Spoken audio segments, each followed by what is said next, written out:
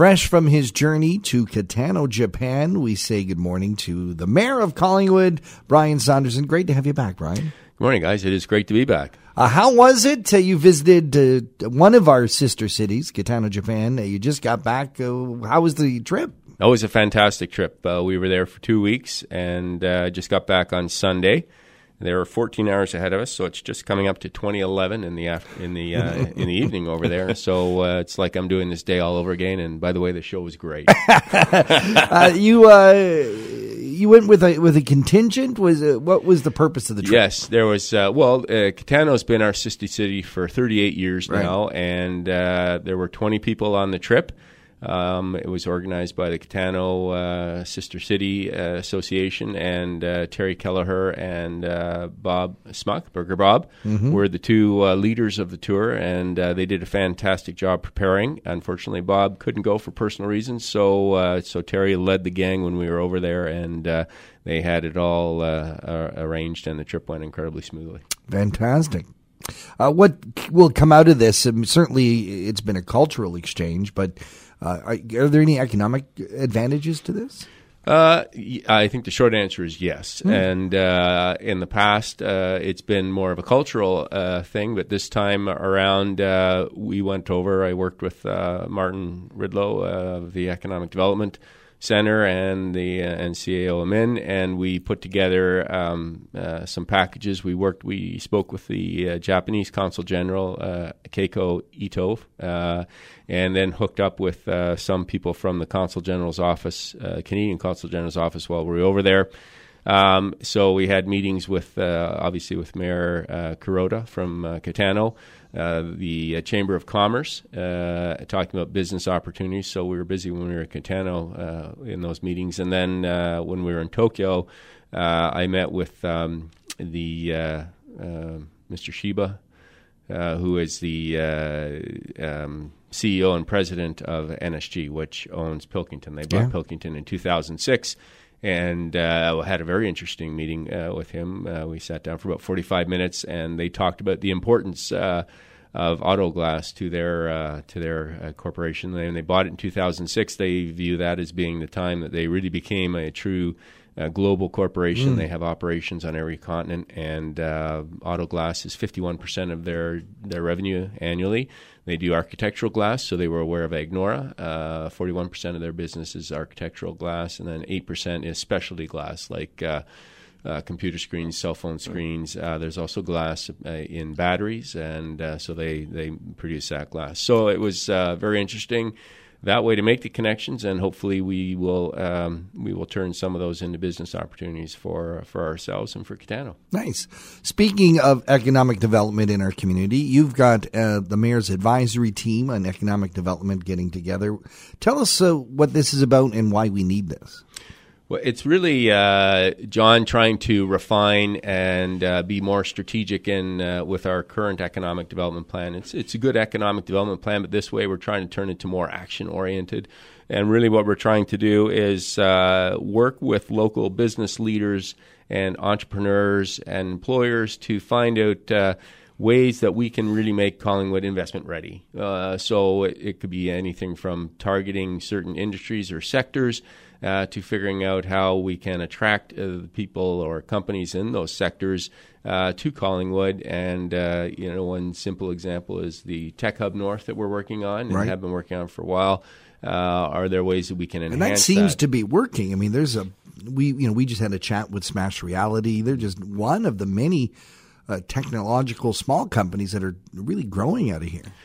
Well, and I think there's a whole confluence of reasons for that. I mean, when the shipyards closed in '86, we changed our economic model here, and we are now known as an entrepreneurial hub throughout Canada and in Ontario, not just for communities our size, but any community. Right. And so the entrepreneurial spirit here is very vibrant, because after the shipyards closed, you had to create your own job. And so with the sense of place we have here, the natural amenities, the type of community and the culture that in this area, people want to be here. And so if you're going to come here, then one of the safest ways to do that is create a job for yourself, create your business, and make this the hub of your business. So we're very pleased to be pursuing this. We're very excited to be pursuing this. And we've just put together the team of 12, and I'll go through their names. Paula Acetola, Anthony Griffiths, Bruce Harbinson, Brandon Houston, Chris Jordan, Dave Maney, Jonathan Smay, Tony Smith, Andrew Stewart, Shelby Taylor, Foster Williams, and Jillian Farley. So that's the team that we've put together, and these are people from their early 30s to their late 60s who have a real interest and expertise in the business sector, whether they be a CEO, a business owner, an employer, or an employee. They bring a lot to the table, and we had many excellent resumes. So thank you to everyone who submitted a resume. It was a very difficult choice. And getting these 12, we're very excited with the skill set we have around the table, and they will work with our consultant. They'll be meeting on November 25th and 26th to sort of get the groundwork going, and then from there we will be refining that, and the plan will be coming back to council in the first quarter of next year. People may have heard or seen that the shoreline at Sunset Point Park suffered some damage because of weather in the recent weeks. I know council just got more information about that earlier this week. Do we know what the extent of the damage is now and how much that might cost to repair? We have a pretty good idea. So we've hired a consulting engineer, Tatham's, to look at. Tatham's has some history out at Sunset Park, so we've asked them to come in. And the main thrust of what the action plan that we're looking at, which is probably going to be in the neighborhood of $300,000, is to shore up the shoreline, no pun intended, but to reinforce the shoreline so that it's not we stop the erosion. So primarily the main thing right now is to protect our shoreline, to stop the erosion so that we can survive the weather events. The weather events that we've had late October, early November were just incredibly strong direct north winds, which are unusual. We usually have northwesterlies, and with the high water level, it really the impact on the shoreline was dramatic, and that particular area, Sunset Point, was hit the hardest. Mm-hmm. So what we're doing is investing money to protect the shoreline so that the erosion stops. And then next spring we'll have to look at remediation and restoration in terms of trying to fix areas of the park that have been damaged. Right. And finally, the Collingwood inquiry now moving into stage 3. What's your reaction so far? Are you happy with the way it's been going? Yes, I mean I think it's really it's a very significant investment, as I've said, in our governance structure. I think we were at a point where we had to do this. And so the council made the decision to do that. The evidence that's been heard so far, I think, justifies the decision that was made.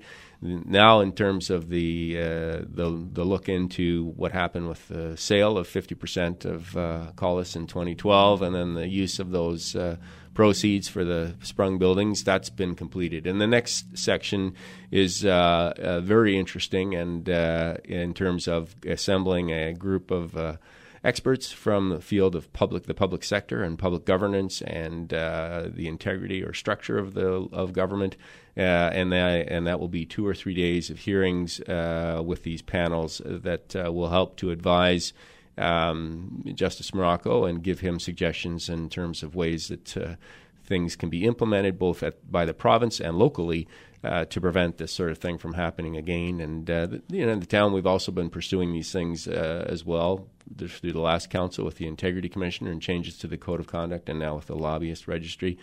But this is really, I think, a point in time when Justice Morocco can refine his recommendations for the province, looking at legislative changes, and then also for municipalities like Collingwood, and particularly Collingwood, in ways that we can put things in place, checks and balances in place to prevent this from happening again.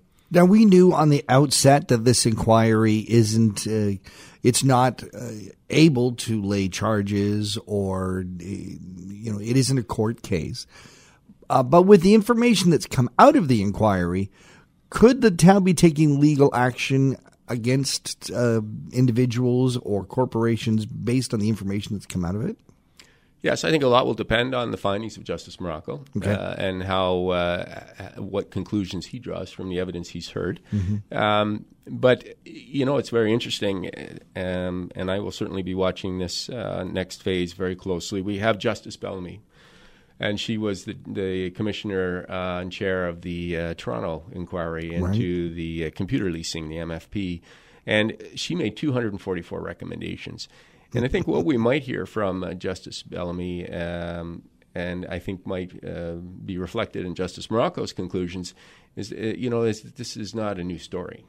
And the province has not really made significant changes to the legislation and things like the Municipal Conflict of Interest Act and the Municipal Act. And it'll be interesting to see if Justice Bellamy feels that had some of her recommendations been adopted, then the legislative framework might have been different. But certainly, depending on the findings of Justice Morocco, there are other avenues that could be pursued, either by the municipality or others who were involved. And also, I think that it may have an impact on the OPP investigation, and they may pursue other, get that going, because as they told us and have told us for the last 6+ years, it is active and ongoing. So it's not a closed case for them? It's not a closed case, and other than the ITO that goes back to July of 2014, we really don't know what has gone on in that investigation, and it'll be interesting to see what the OPP does. Mayor Brian Saunderson from the town of Collingwood, thank you for once again joining us here and talking to the town. Well, as always, guys, it's great to be here, and it's great to be back. It was a wonderful time in Catano, but as Dorothy says, there's no place like home.